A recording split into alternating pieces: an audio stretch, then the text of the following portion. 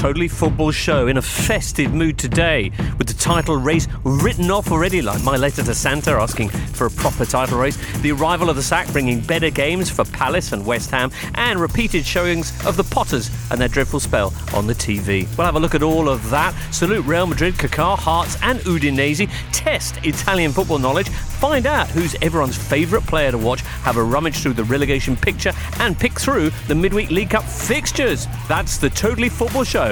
It's the most wonderful time of the Monday. Who's in today then? Ian McIntosh. Hello. Hello, Ian. Ian Irving. Hello. Hi, Ian. Ooh. And Chris Powell. Hello. Hi, Chris Powell, Charlton Derby Southend legend. Many years ago. Well, you've had a busy and storied career thus far. I've got many questions to ask you, actually. But thanks very much for joining us. At the moment, are you involved, are you affiliated with the Spurs organisation? Yes, I am.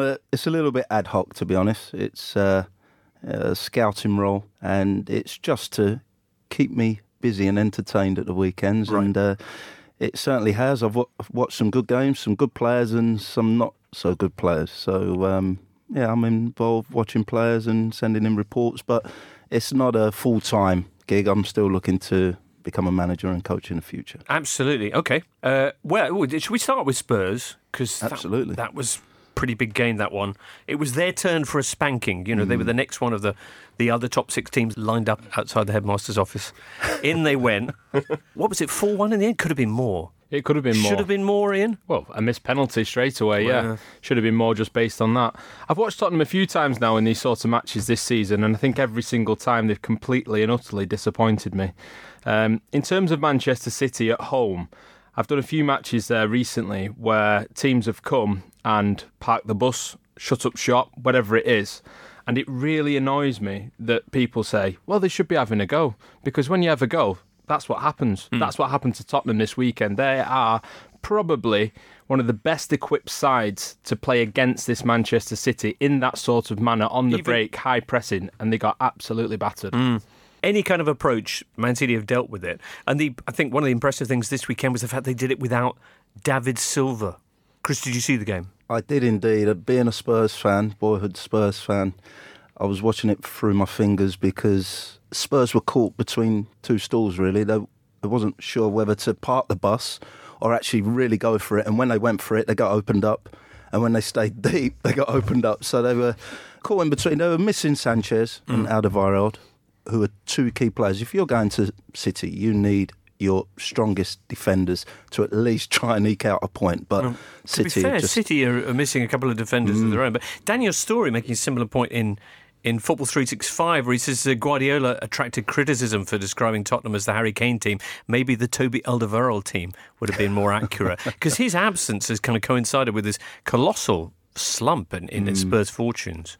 Yeah, I'll tell you what, when Tottenham's composure goes, it really, really goes. I mean, that mistake for, I think, the fourth goal was appalling, far below the standard you'd expect of Tottenham, and the indiscipline on the pitch. I mean, Dele Alli and Harry Kane, both quite fortunate to stay on the pitch, I think. There was a lot of surprise that David Silva wasn't in the starting lineup. You were so upset because he's your favourite player that you turned and left the stadium immediately. In disgust, yeah. In disgust. Yeah, I wasn't so good, shall we say, pre-match at the Etihad at the weekend. When you say my favourite player, I need to put that in context, really. Having worked in Manchester, covering football and Liverpool for the best part of a decade, he's been my favourite individual to watch. In terms of the way that he now is showing numbers, which to me, now he's sort of giving people a clear reason to understand what he's doing. I just think he's like a metronome. He just keeps things ticking over. His balance, his ability to change direction, he doesn't give the ball away. De Bruyne has been getting the plaudits, and rightly so, the headlines for some of these incredible passes that he's making. But David Silva's consistency in his pass, his movement, his intelligence, the way he positions himself, the way he's reinvented himself. And the biggest thing for me is really aggressive. He doesn't get anywhere near enough credit for how aggressive he is. And I was speaking recently to Vincent Kompany, previewing one of the matches just after Silva had signed his new contract. And he said that the first day in training, they all looked at him, and he was this short lad with long hair, just landed from Valencia, and they all thought, oh, he's going to get pushed around a little bit. And for the first few weeks, he did. But then after that, he's turned into what you'd probably describe as a little terrier. And I just, that endears him to me only just that little bit more. Magnificent. Chris, do you have a favourite player to watch? I love watching Wilfred Zaha. Do you? I actually feel, I know he's had a go at being at a top 6 club, and I think the circumstances at the time were not conducive to seeing him really show his real talents. But at Crystal Palace, he is the go-to man. He is the top player for them. We'll talk about Palace in a second. Yep. I'll pick up on that if I may. Just for now, go on then. Tony Hibbert, is it, Ian? No. We're talking present players, aren't we? Yeah. Adebayo Ekefenwa at Wickham. Okay. Who, every time you look at him, we were talking about this on the league show, it's like that bumblebee thing, where bumblebees technically shouldn't be able to fly. Right. Despite his formidable frame, he's actually, at his level, one of the most effective footballers in Europe. He's been involved in so many goals. He's in the leading goal scorer chart and the top assist chart. All right. He's one of the most effective players in League Two, and Wickham pushing hard for promotion. All right. So it's always a joy to watch him play. Okay. Who's the better passer in this Man City team, Kevin De Bruyne or Ederson? Well, De Bruyne, yeah, but Ederson is phenomenal, isn't he? Yeah. I mean, I remember Manuel Neuer at Bayern. I think he said of himself that if he was an outfield player, he would be kind of in the third division quality, that he could play professionally third division football, Bundesliga, dry. I mean, Ederson, what kind of team would he get into? well, Manchester City's midfield if they have an injury crisis, I guess. Wow, that would be amazing. Well, Wouldn't that really mess everyone up? If Pep Guardiola gets bored, he's going to have to do something to keep himself entertained, isn't he? So why not sort of turn Ederson into a central midfielder? I think, actually, just on this, to be serious for a moment, a lot of question marks were placed and a lot of eyebrows raised when Ederson was signed for City in the summer, including within the hierarchy at City as well. A few of the decision makers weren't completely aware, completely sold on the idea of signing him, especially after they'd bought Claudio Bravo the year before. But already we're seeing exactly why, aren't we? And yes, he's a very able goalkeeper. Yes, he makes great saves. He organises the defence. He's brave. He comes to claim things that other keepers sort of look at and stand back at. But he offers a really key tactical option for Manchester City, which you saw against Tottenham. If a team wants to go and do that and press high up the pitch, especially from goal kicks, he's quite willing to just smash the ball 70 yards over everyone's head to players who have purposefully positioned themselves in offside positions, which of course aren't offside from goal kicks, and ordinarily keepers have got no chance of making it, but Ederson does, and that's been a big difference for City as well. Some of the distribution, which is a really boring term because it's audacious, the range of passing that he's certainly displayed against Spurs. Is Ian saying they play long balls? I am. Can I just say, Man City have got history with playing keepers on the pitch. They did it with David James. Up front, they didn't. So whether they've won the league maybe a few weeks before the end of the way it's going, they might win it in February. But Ederson might come onto the pitch.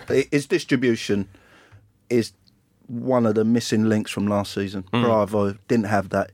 He was comfortable with the ball at his feet, but he didn't make the saves. Ederson makes the saves, but as Ian quite rightly said, his distribution from the back on the high press basically passes the high press and puts them on the attack. It's quite amazing, really. Quite amazing. If I can join this love in as well, it's his movement as well. If you've got both centre-backs in the opposition half, you need your goalkeeper some way out of the penalty area. Yeah. He's so confident in that, and he's doing all this in his first season in the league where we've been brought up to understand that you need a season to settle in, and he's already at top level. He's scary. By the way, there's a lot of talk in the last day or so about Man City preparing a new contract for Pep Guardiola, trying to establish some kind of dynasty there. Pep's kind of noted for his willingness to stick his hat on and move on when his work is done. What do you think, Ian? Is he likely to be staying beyond his 3 years? I'm not sure. I think if you ask Manchester City fans, players, staff, officials, owners, every single one of them, having seen what they've seen so far, certainly this season, maybe not last season, but certainly this season, it's like asking children, do you want an extra scoop of ice cream? You know, there's absolutely no way they'd turn it down. Whether he will or not, I don't know. People better placed than me, having witnessed Barcelona and Bayern Munich, say that the intensity of his work means that he ends up extremely tired. And he's said many times already that this is the most difficult challenge he's had in his managerial career. Certainly the things he learnt last season, it was the steepest learning curve, he said in his words, that he's had so far. So based on that, if he lasts more than 3 years, he's obviously adapted better to the scenario of the intensity than in the past. Who can stop Man City? Well, there's probably only one team, and we'll be talking about them after this. Listeners, our partnership with Paddy Power helps to keep this podcast free. And speaking of free, when you join Paddy's Rewards Club, every time you place 5 bets of £10 or more on any sport in a single week, Paddy will give you a free £10 bet the following week. Sign up now at paddypower.com. T's and C's apply. Max £10 bonus per person per week. Specific odds required. Excludes shops and cashed out bets. 18 plus only. BeGambleAware.org. And when the fun stops, stop. Yeah, if Pep's going to record a record-breaking season and match his 19 wins in a row at Bayern, he needs to beat Bournemouth at home, Newcastle away, and then make a trip to Selhurst Park. And that's the thing. That's the team, Chris Powell, where it's all going to come unstuck. Inside the far post, writing in today, says, does anyone else have Man City's trip to Palace on New Year's Eve penciled in as where their winning run might skid to a halt? Yes, inside the far post, I have. It's New Year's Eve. Strange things happen around that time of year. And it's this incredible Roy Hodgson Palace. How good are they, Chris? They have really picked up as a team, as a unit. I've managed to watch them 3 or 4 times this season. And they have some very, very good players. They're playing in a 4-4-2, which many people might say is old-fashioned, but it's how they do it. And the players who are key to that working, which is Loftus-Cheek and Zaha, without a doubt. Zaha is their kingpin, and if he turns up on New Year's Eve and they play to their full capacity, as you say, stranger things have happened. I can't see it personally, the way Manchester City are going, but Palace at Selhurst is quite a different proposition with the fans. With, Chelsea discovered that, didn't they? Absolutely, they did. And the luck is just going into their favour. And they're working hard to earn that luck. They've had the Benteke affair, which was quite a unique situation. But they've dealt with that. He's now scoring. Zaha is scoring and producing. And that would be an intriguing game. It really will be. But I can't see it. I think Manchester City, no matter who plays in their 11, they're going to find a way to win. We'll talk on January the 1st. Ian? Yeah, I could see it happening. I could definitely see it happening. Complacency is a big problem for Man City now. It's going to be really difficult to keep that intensity up for every game, particularly when it's such a big gap. And when everyone in the media is saying, yeah, it's done, title race is over, when bookies are paying out, to keep on doing that, particularly against a team like Palace who can really kill you on the break. I'm not sure if I'd be confident to put money on it, but I can certainly envisage it. You're quite happy just to say some words. Yes, always happy to fill silences. Palace coming off a 3-0 win this weekend away at Leicester. Something of a surprise given that they hadn't scored in their previous 10 matches on the road, and Leicester were in absolutely terrific form. I did not see this coming. No, I don't think Leicester did either. No. They've been doing great. But Benteke redeeming himself. Apparently in the dressing room, everyone's been quite cool about it. I'd imagine they weren't initially with him missing that penalty. Because had he not missed that penalty, Palace would be 12th now. Right, as opposed to 14th, which is already pretty impressive. So if you've got Benteke there, you've got a physical edge to the attack to go with the pace and invention of Zaha. So you've got multiple ways to hurt people, and that's what they did to Leicester. Leicester very flat. I was going to say, I think Roy Hodgson should get some credit for the way he's handled the aftermath of the Bournemouth penalty fiasco, and then the Watford game where they were poor, but scored 2 in the last 4 minutes of the game. And then they go to a Leicester side who put aside Southampton in the week. I mean, it could have been 8. But then no Okazaki, who was key to that. No Andy King, who scored as well. And they just looked flat, Leicester, and Palace took full advantage. And Hodgson, we know what happened with him with England and Iceland. but to redeem himself at his age, to come back and have that zest and put in. I mean, Palace were in an absolute mess. Yeah. I mean, they just didn't know what they were doing. To gamble on Roy and okay, the season's not over yet, but he's just given them a bit of balance, a bit of know-how. People always talk about organisation, but I think it's just him. And sometimes he doesn't get the credit he should deserve after all these years of managing in Italy and Switzerland and in Scandinavia. He's just brought calmness to a decent squad. Will he be able to hang on to Zaha? You were talking before about he deserves a chance at a bigger club, and he's such a talent. He's not cup-tied. You've got a January transfer window coming up. I'm wondering if the rumours, are they already flying, Ian? About Wilfried Zaha? Yeah. I don't know if they're flying, but they're simmering under the surface. Simmering? Yeah. I mean, obviously, we know. Chris talked about it before a little bit. We know how it went for Wilfried Zaha at Manchester United. So I think with clubs now looking towards him, they'll have to bear that situation in mind. Obviously, it was Sir Alex Ferguson's final signing at United, and actually never worked with him because of his retirement. So I guess that was a pretty significant factor. There were other factors, I'm sure, but he's a few years older. He looks a better footballer now than before. He looks like a more mature person than before. He's 25, 26. Right, okay. Prime. A good age, as they say. But like Chris was saying before, he's almost carrying Crystal Palace's hopes at the moment. I wouldn't say single-handedly, because again, we sort of talked about some of the other key personalities in that team as well. And I'm really intrigued actually about Loftus-Cheek. I mean, how good do you think he could be, Chris? Well, he's playing out of position. He's playing sort of wide right or wide left, but very narrow. It's not his natural position. Over the years, I've watched him for Chelsea's 23s, and he's always been a number 10 or a central midfielder. So Roy has got to have some credit for cajoling him to playing in that role out of position. A real talent, obviously played very well for England in his debut. The thing with Wilfried Zaha is I can't see him at the two Manchesters. I can't see him at a Chelsea. I can't see him at a Liverpool. So I can only really see him at Arsenal or Spurs. And I know Palace, it would have to be north of 50, 60 million. I don't think they're going to pay that. So I can see him staying through January till the end of the season at least. Right. Obviously, if Palace go down, different proposition then. But no, I can see him staying. Yeah, fair point. Arsenal may have a couple of vacancies. Well, they certainly will, yeah. Yeah, very, very true. Roy's not the only one turning around a team that was previously struggling, because, of course, David Moyes has gone in at West Ham, and they had a 3-0 win as well. This one at Stoke. West Ham are now beaten Chelsea, drawn with Arsenal, and absolutely monstered the Potters. Clean sheets in all three. How must Slaven Bilic, I'm going to ask this delicately to you, how must Slaven Bilic be feeling now, Chris? For example, when you left Huddersfield... They were in all sorts of woe down the wrong end of the Championship.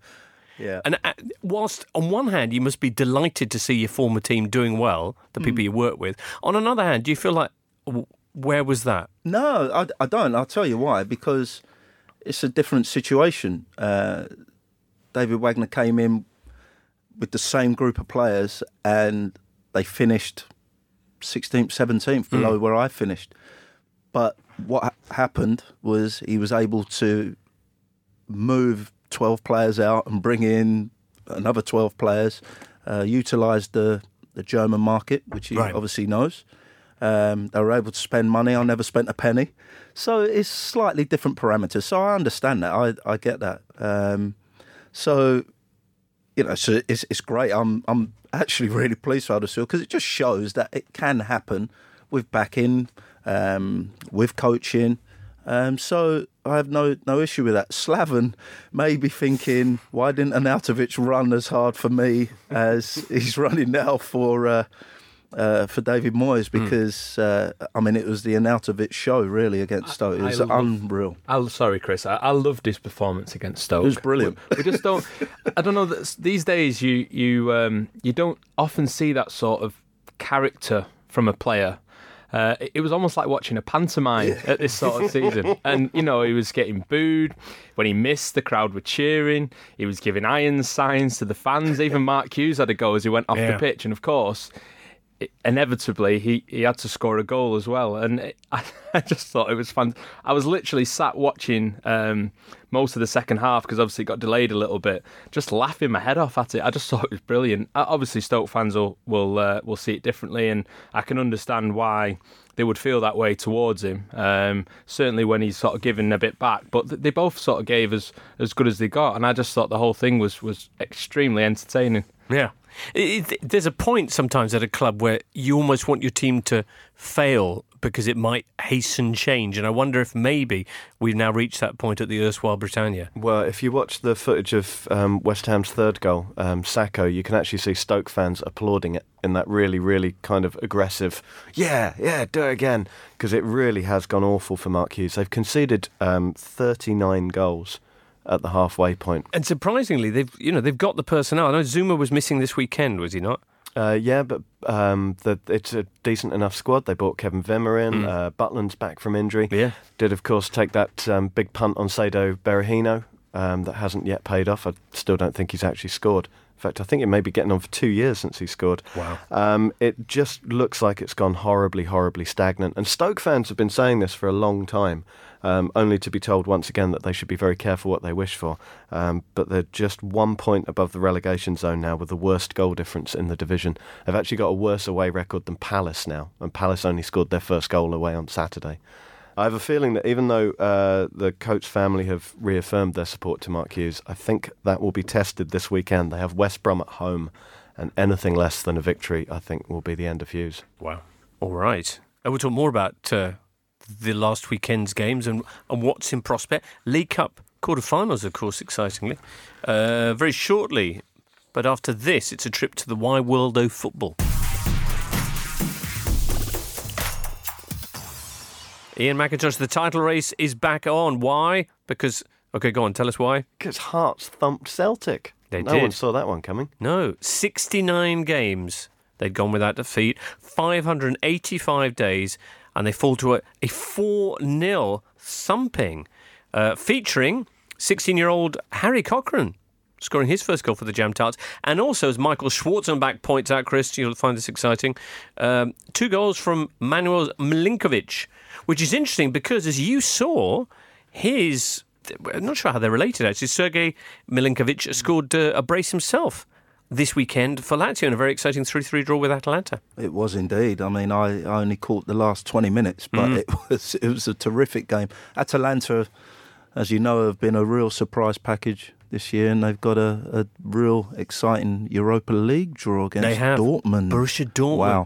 Funny you should mention Borussia Dortmund, Chris, because Peter Stöger has just made it 2 wins in a week. Remember how they hadn't had a win since like September 1983?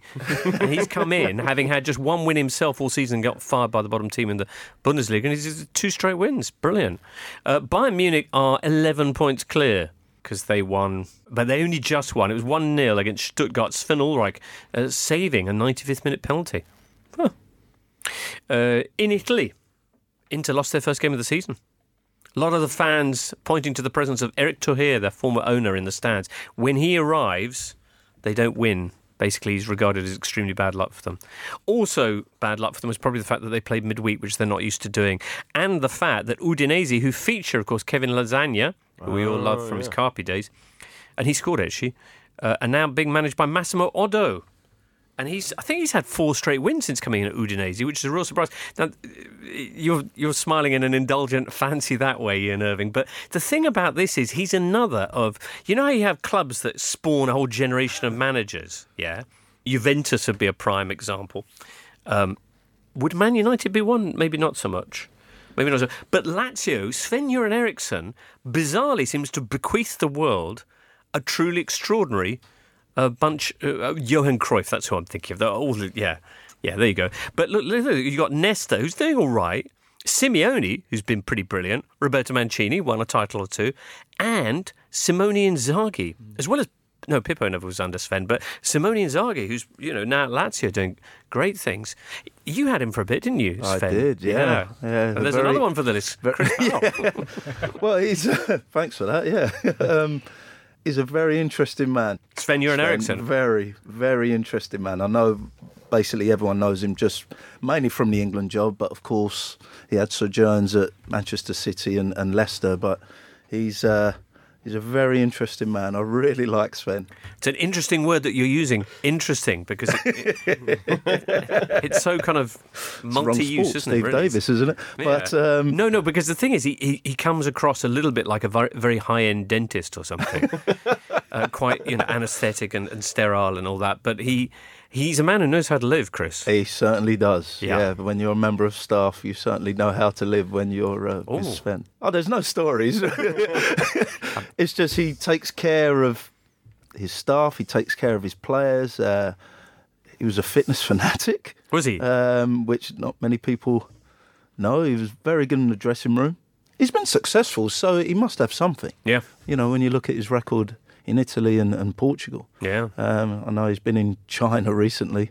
He's well travelled, speaks 5 or 6 languages. I mean, he's a very interesting man. He certainly is. Certainly is. In other Italian news, Ian, you're familiar with Benevento? Yes. Yeah, they lost again. Yeah, no change there. Yeah, 17 games they've had now. They've only picked up 1 point. It was, of course, against Gennaro Gattuso's Milan, who continue to struggle. They did beat Verona in the Cup midweek, but they then went and lost 3-0 to them this weekend. Had Suso sent off. And also, as we probably mentioned, UEFA have said no, they don't think that their finances add up. So there's trouble in store there. Kaká's retired. Kaká. I know a lot of people think, hang on, he did already? No, he didn't. No, he has just retired now.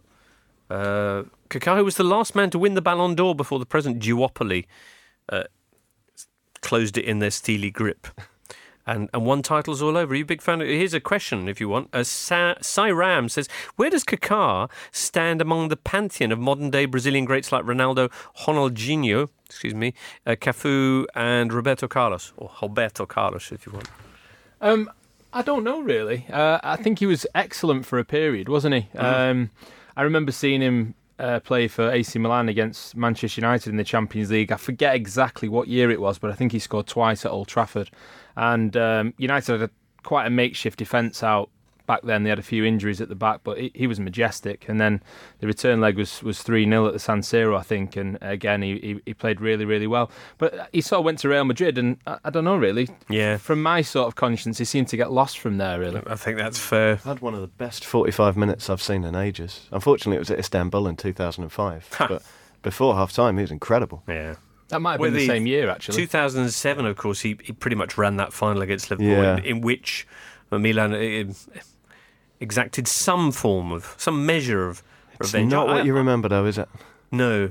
He was a tremendously graceful player, but I think the difference is that he had none of the frippery and trickery of Ronaldinho, which is in no way to kind of undervalue the importance of such things. But he was a much purer kind of player, I think, wasn't he? Yeah, he was. Yeah, I mean, he look back on his career and you tend to just remember AC Milan in the main, the odd top-end performance for Brazil. But for me, it wouldn't be up in the top 10 of the Rivaldos and Ronaldos. It wouldn't be there for me. But as you say, a graceful player, elegant, had everything that you want for a Brazilian, but happy retirement, Kaká. Was he enough of a character? Is that what our issue is? Because you've named some of these memorable Brazilian footballers, and they were all colourful characters, weren't they? Many of them were. Chain-smoking doctors, that kind of thing. Exactly, yeah. I just wonder whether he was flamboyant enough beyond the field. He was a Christian, wasn't he? Well, he still very much is. I mean, his retirement announcement is Father in Heaven. What an incredible journey it's been. I'm ready for the next one. Yeah.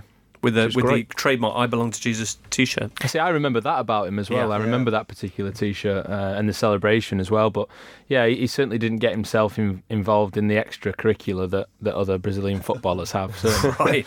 Right. Okay, we'll take a little break and then we'll be back with more football.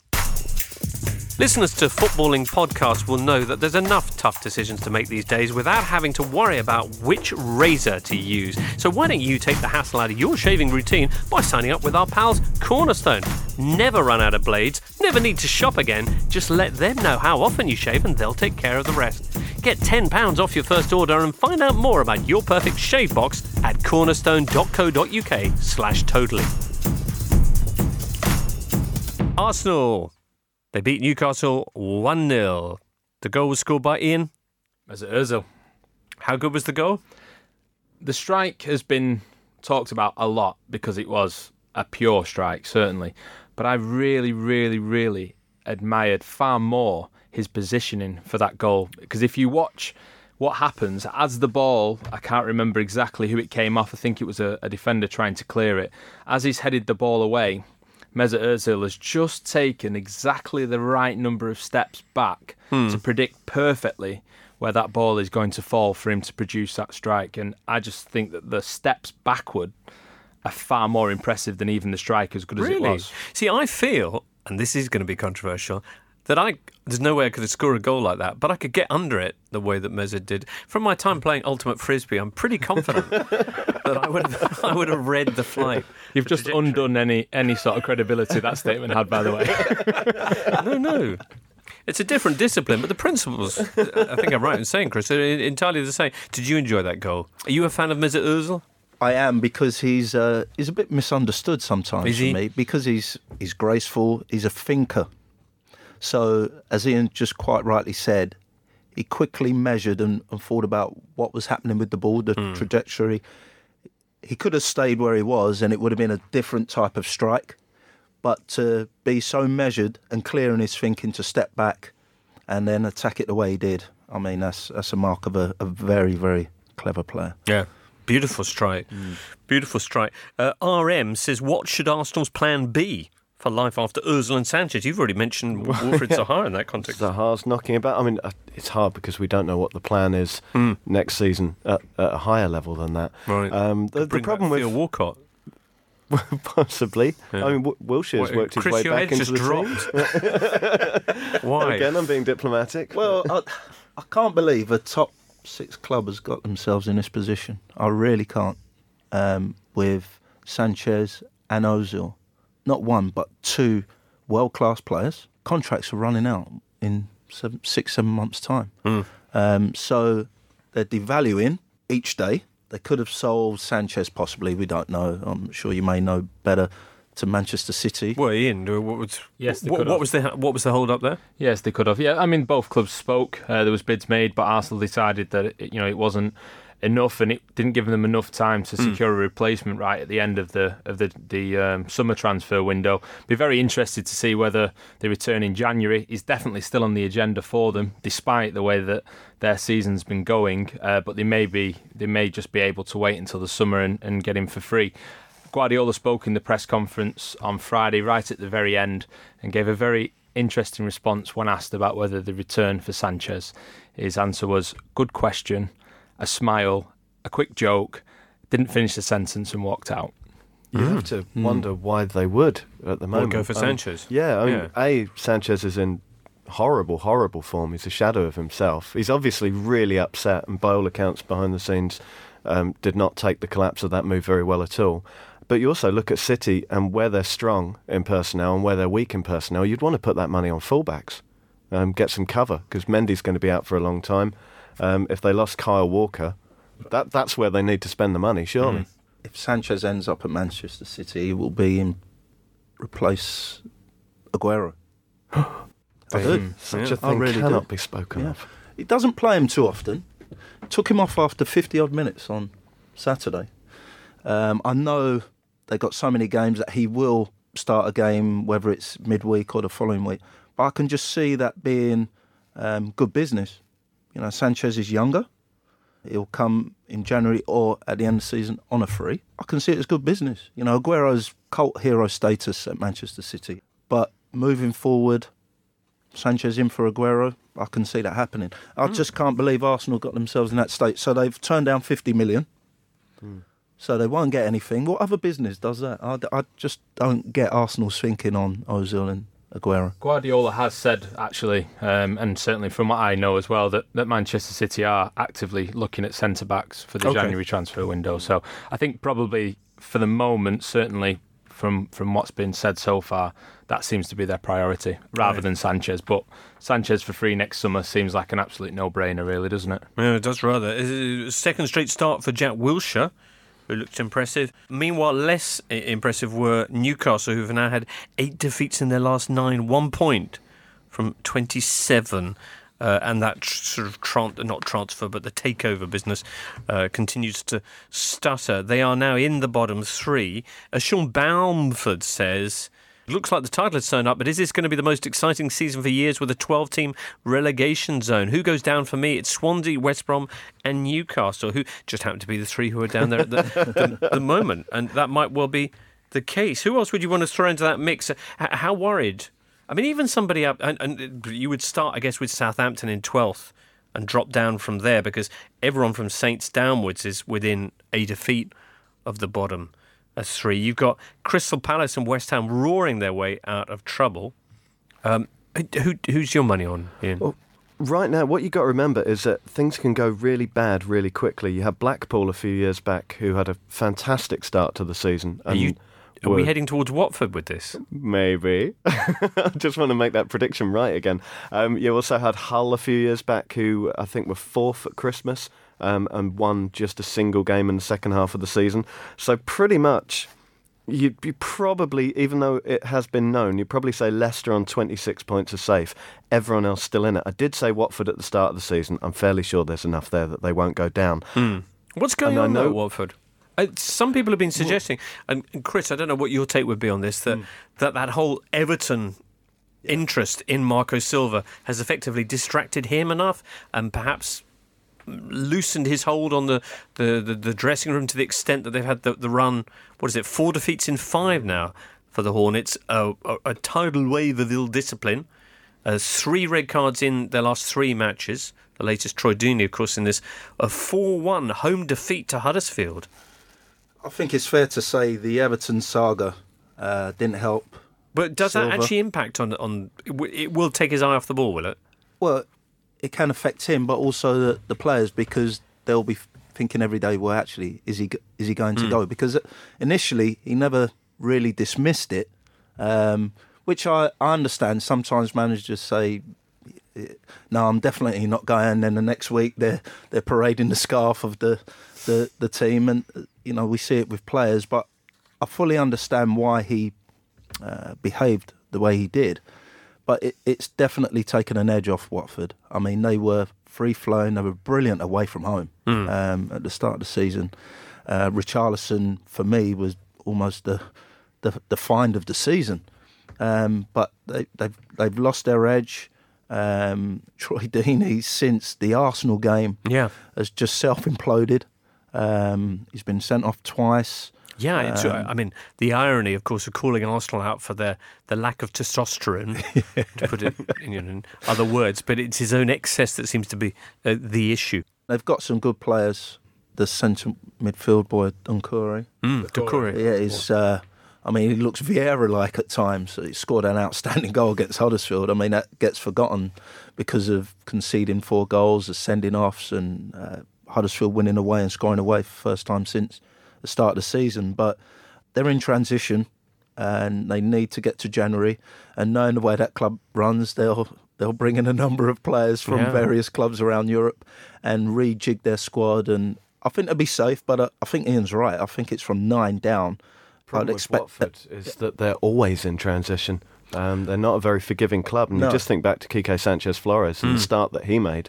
And then he was booted out at the end of the season. I'd be a little bit nervous if I was Marco Silva. It's the way they like it, though. Yeah. Isn't it? It's the way they like it. And the Watford fans have they've accepted that now. That's the way their club is run. How impressive, given your knowledge of the club, is what Huddersfield are up to for you?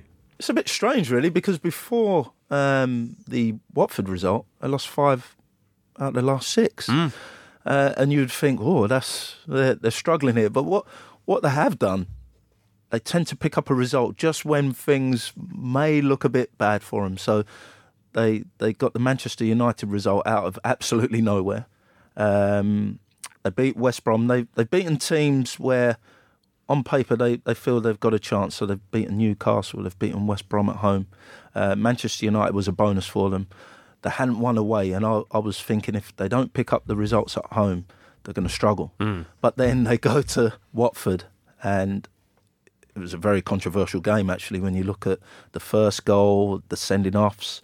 But then those 3 points, coupled with Southampton losing, Brighton on a poor run, and Bournemouth and Stoke, it just propels them up the table. So, like Ian said, it looks good at the minute, right in the middle of the table. But they just have to be careful that they don't fall into sort of that mini slump, which a lot of teams have. Newcastle are having it now, and so are Brighton. Yeah. It's still early, really, isn't it? It's cool. This could go a lot of different ways. West Brom, as you say, very much in that mix. Saints as well, getting beaten 1-0 at was it at? It was at St Mary's, wasn't it? No, it was at Chelsea. I was there. You were there, Chris? All right. Yeah, in my work capacity. Ah, nice one. Who were you having a look at? Antonio Conte. Oh, yeah. Okay. But he wasn't playing. All right. This was closer than I think some would have predicted it. Southampton started off pretty well. Got Chelsea into one or two sort of good situations where they could have taken advantage of.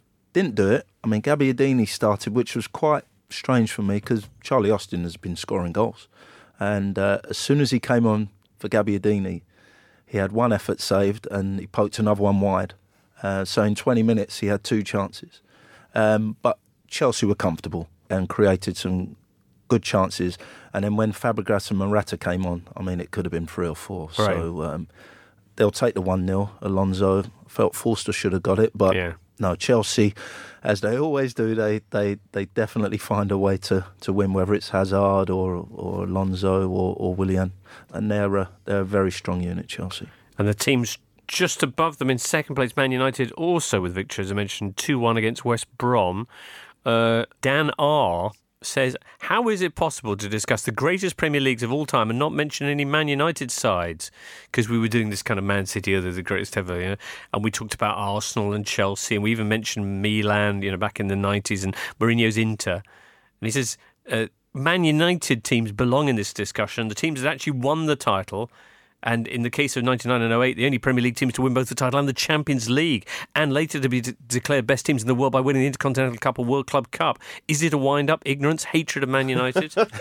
My favourite Manchester United team was the 94 team. Okay. The second team to win the title. Just so much pace and aggression. They were the absolute ideal of everything that Ferguson wanted his team to be. So many alpha males in that team as well. Yeah. And talking to the former players, certainly the younger ones who came into the setup at that time, wow, that was an unforgiving dressing room. Big drinking club as well. There was that, yeah. Stories about people being sent to get the drinks in, and it was like 22 pints of lager and a glass of champagne for Eric. And that's just straight after training. Right, down the pub. They were a brilliant team. They were my favourite. But would they against City? That's the question. That's what Dan R wants to know. The game's changed so much now. Got more fierce. It really has. What about the 08 team, though, for Manchester United? Because you can draw a very easy comparison. They knocked out Barcelona in the semi-finals of that competition, the Champions League that year, by drawing 0-0 away at the Camp Nou, and then going to Old Trafford and winning 1-0, Paul Scholes' goal. And, you know, even Sir Alex Ferguson probably would have admitted that over those 2 legs, Barcelona were the ones who were, you know, dominating possession, creating chances. But that United team found a way because of their tactical discipline, because of their strength in defence. Obviously, Scholes scored a great goal, which helps. But, I think that Manchester United team, in terms of being a tactically sophisticated side, would have had a chance against this Manchester City team, and you can sort of see how they would go about approaching that sort of match, because that was a very similar Barcelona side in style to this current City team. Interesting. How do you think Bristol City are going to do against Man United this Wednesday in the League Cup quarter-finals, Chris? Having an outstanding season, Bristol City. Stuck by Lee Johnson last year when the natives were pretty restless. Yeah. I mean, how remarkable was their loyalty to him? Because the numbers were pretty unforgiving at the time. Yeah, they were. And when you look at what happens with Championship managers, it was nearly half got rid of their managers last year. So it shows when an owner believes in the manager and believes in what he's trying to do. Obviously, there's a big change at Bristol as a city with sport. I mean, they're investing a lot of money into the football and rugby, etc. So they stuck by him, and they're playing a certain way.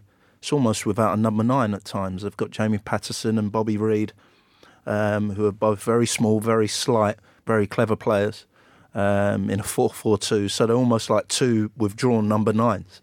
But they're playing ever so well, especially at home. It's going to be a real test for United. So good luck to them, because they've earned the right. I would think they'll finish in the top 6, get in the playoffs. Very strong all over, strong spine. And if they keep it up, they could make a name for themselves and beat United. You did Bristol City last week in the Totally Football League show. What's your conclusion? They're a really good side. It's all the more incredible because the 2 seasons previous, they've kind of been held up by outstanding goal scorers, and Tammy Abraham and Jonathan Kodja. And obviously, they've lost both of those. I think they only won 1 of their first 5 this season, and their form over the last 6-8 weeks has been outstanding. It really depends what kind of team Mourinho puts out, what kind of mindset they're in. But if they are off the pace, if they don't take it seriously, Bristol City could do them. The other League Cup quarter-finals, Man City are at Leicester. Yikes. Arsenal host West Ham, and Chelsea take on Bournemouth. That's interesting. There's 2 games we haven't mentioned yet from the weekend. Can you name them, Chris? Bournemouth, Liverpool. Exactly. Because I missed it. Oh, did you miss it? I did. I was travelling back. Did you catch the goals after? No, I haven't seen him because I was covering the West Brom Manchester United game. I was travelling home, so I listened to it. Right, okay. Yeah. And Brighton-Burnley. Brighton-Burnley, which was less exciting. Yeah. Yeah, so 0-0 that one. Didn't miss much there. No, but the Liverpool... it was Liverpool back to, now that Jurgen Klopp's learnt his lesson about team selection. Here we go. He just left money out the side this time. And why did they suffer just the 4-0? Did you see this, Ian? Yeah, I did, yeah. I mean, there was some... They look fantastic again, Liverpool. They kind of switch back on again. Yeah, you thought when Coutinho hit that free kick and it just sort of kissed the inside of the post and came back across the goal mouth, and you thought, it's going to be one of those days for him, isn't it? And then Coutinho launches his Diego Maradona impression, just cutting through everybody. And that was it. Bournemouth, they barely threatened. I think Defoe hit the post and that was it. I was just about to mention that because they kept saying if that went in, it could have been a different game, but... Could have lost 4-1. Yeah. To be fair, very different. Yeah. Liverpool had a bunch of chances as well. There was I mean, Salah seemed to... He's kind of a magnet for defenders, and he just kind of runs around the box with them trailing behind him. And he eventually got one in, despite the close attention. I'm not sure who. I think it was Charlie Daniels, wasn't it? I think it was, went off half the team. Yeah. Charlie Daniels and Joshua King both going off injured, so Bournemouth with 1 or 2 problems there. Ian?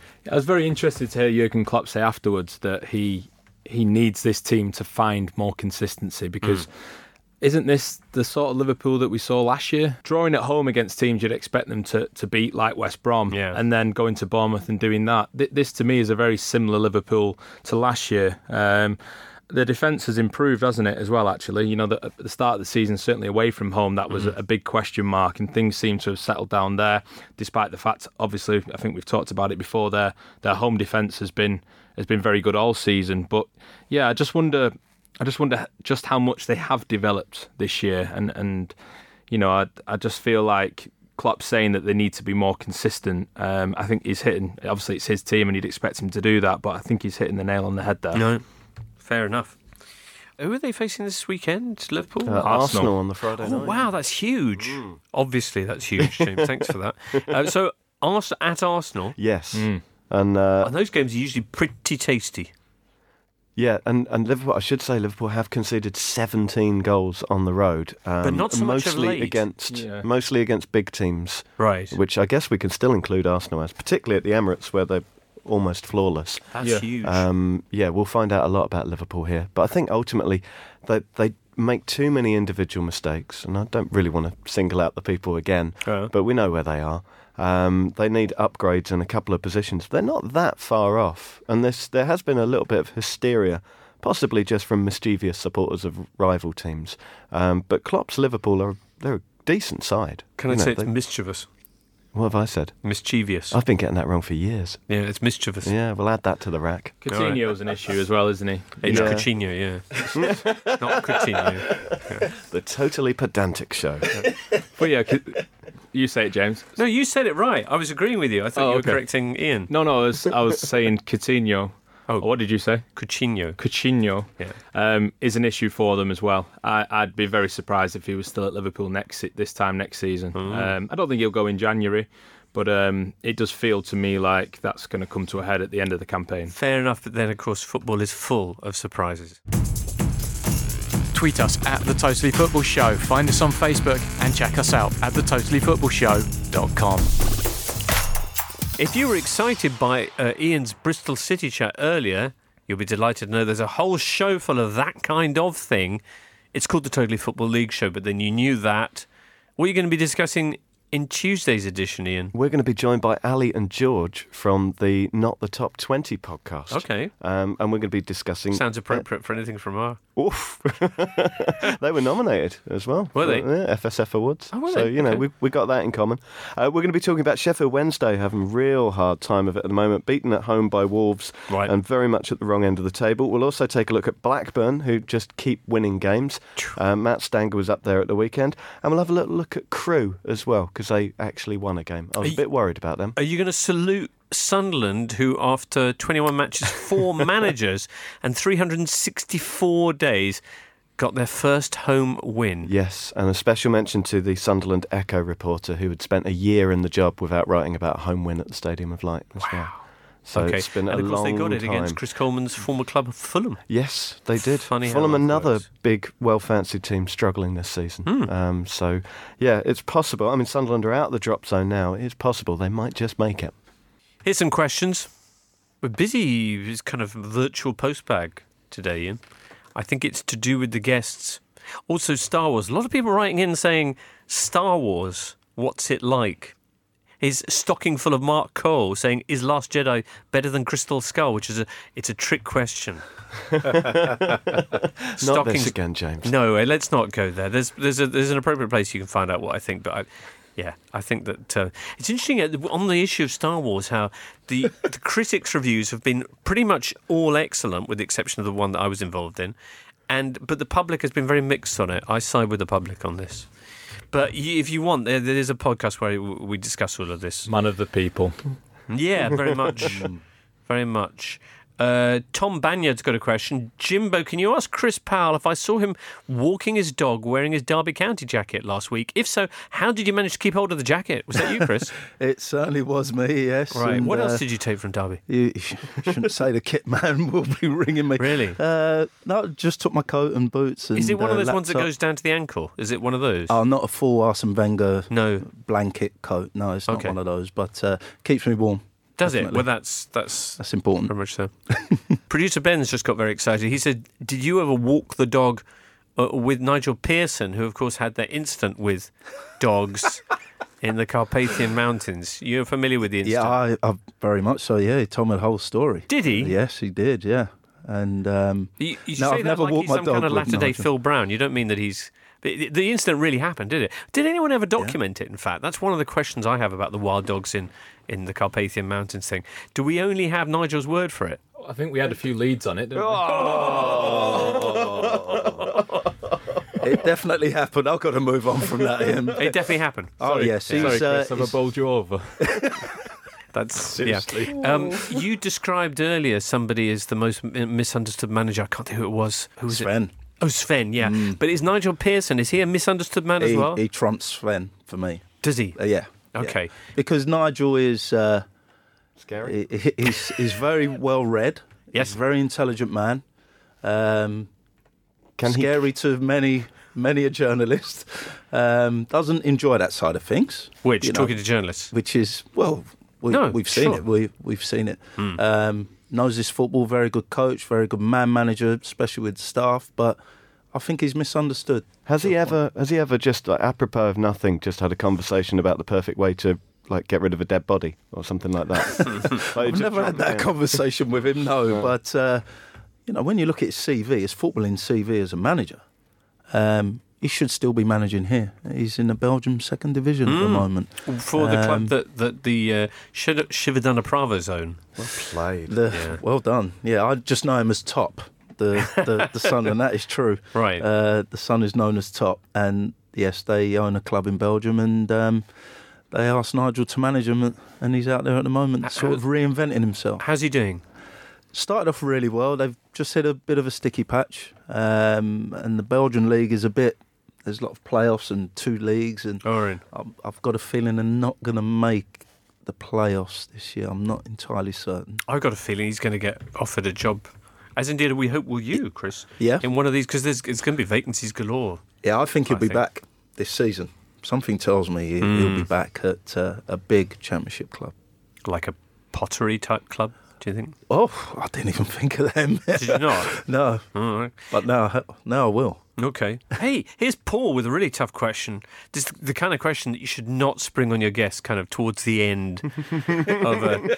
And in actual fact, Paul says, what was your favourite and least favourite footballing moment of 2017?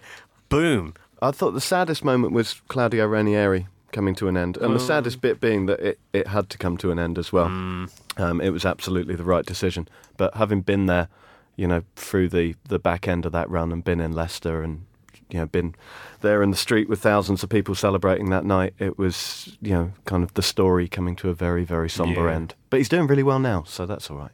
He's got Nantes in 4th, 5th. Well, they were. I must admit, I didn't check what happened to them this weekend because they'd fallen away a little bit. 5th. They're 5th now. Yeah. All right. There you go. I've got a moment. Okay. I don't know whether it's best or worst as such, but it's certainly probably the most bizarre moment of the year, and that was Pep Guardiola going onto the field to speak to Nathan Redmond. I still haven't got my head around that. I still can't make my mind up whether it was okay or not okay, exactly what he was trying to achieve. I just haven't got my head around that at all. It still, to me, feels like the most bizarre moment I've seen in a long time on a football pitch. Yeah, I can't disagree with you too much there. Chris, anything off the top of your head in a positive or negative fashion that stuck with you? Redemption for Spurs in the Champions League. Right. The Real Madrid game? Yeah. I mean, they were awful last year. Yeah. Against Monaco, who many people didn't realise how good they were last year compared to this year. Ghent, though? Again, I mean, they were really poor last year. But to beat Madrid and Dortmund in a league that everyone expected them to finish 3rd. Yeah. I mean, that is some highlight for them as a club. And it was the moment they've kind of arrived in the Champions League. I think everyone else has had a moment in the Champions League. I think Manchester City will have their moment this year, the way they're going. I think, to be fair, Spurs had a moment or two involving Gareth Bale against Inter in the Champions League, home and away. Yeah. But no, this was absolutely huge. But whenever I think of Spurs in the Champions League, I just think of Maicon. Maicon, yeah.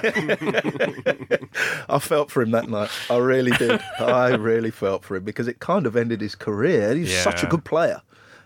More attacking than defensively over the years for Roma and in Italy. But...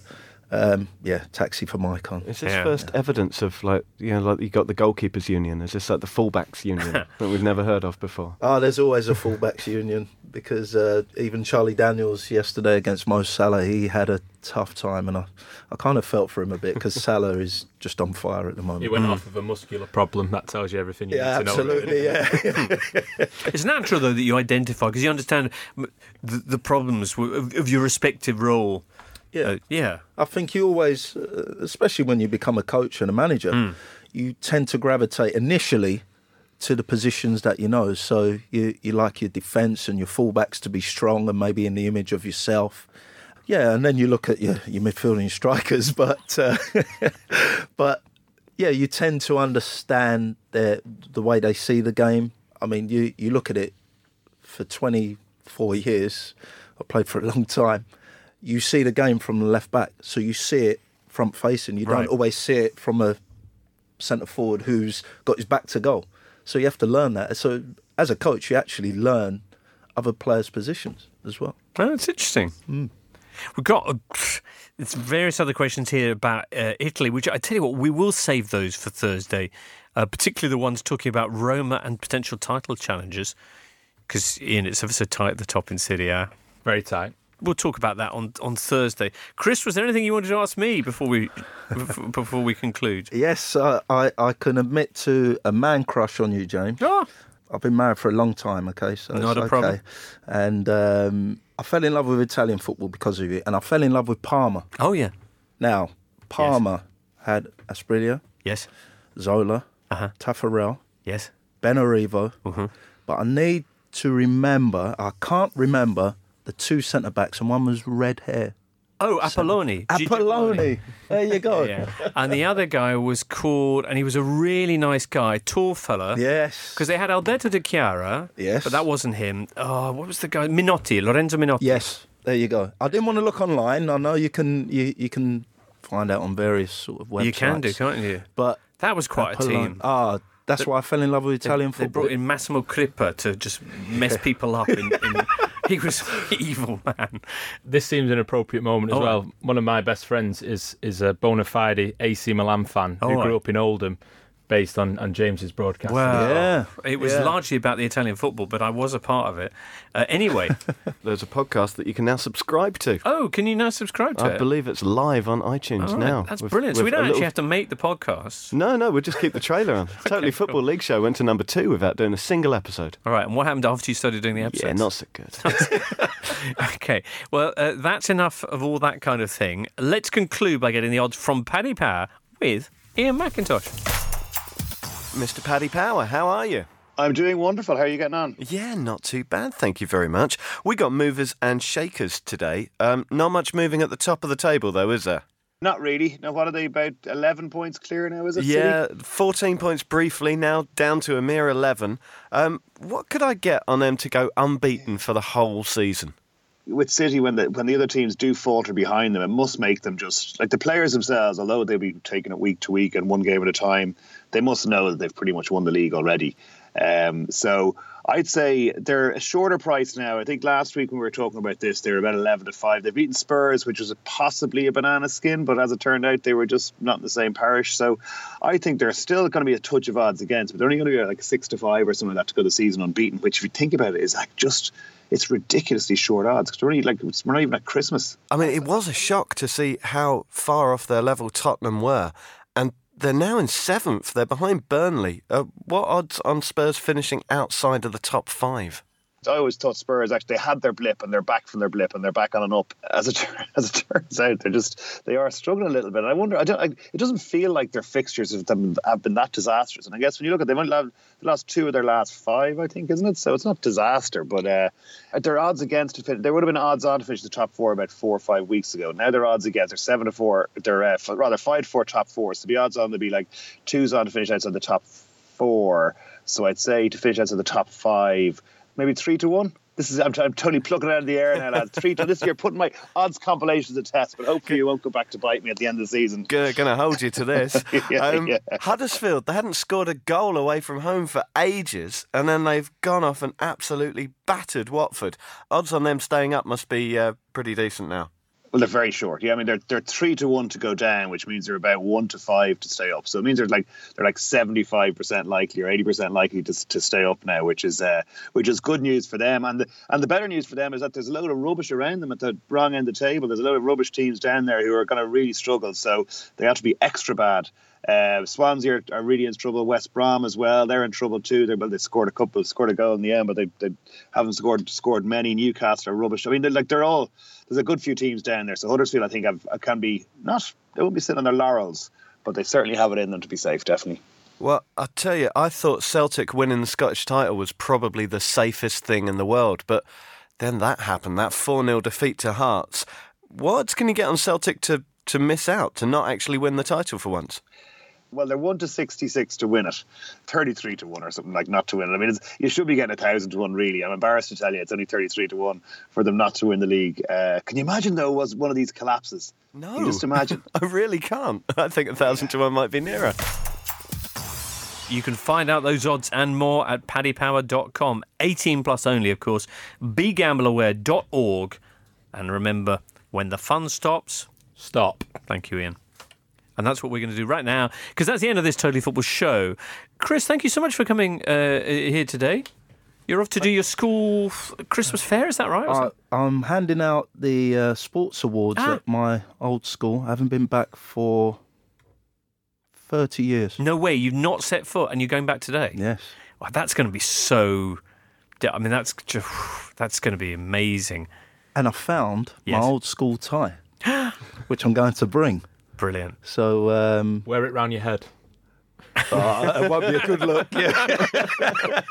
Not at my age. But, I'm going back to say a few words and hand out some awards. So, interesting. All right, excellent. Ian, are you doing anything interesting later today? Yeah, we're talking to the fans around the world on FanZone. On FanZone. At Premier League HQ. We'll have input from Africa, Australasia, South America, you name it. It's incredible. It blows your mind. It's going to blow my mind tomorrow because I'm going to be doing it then. Woof. And then, and Ian?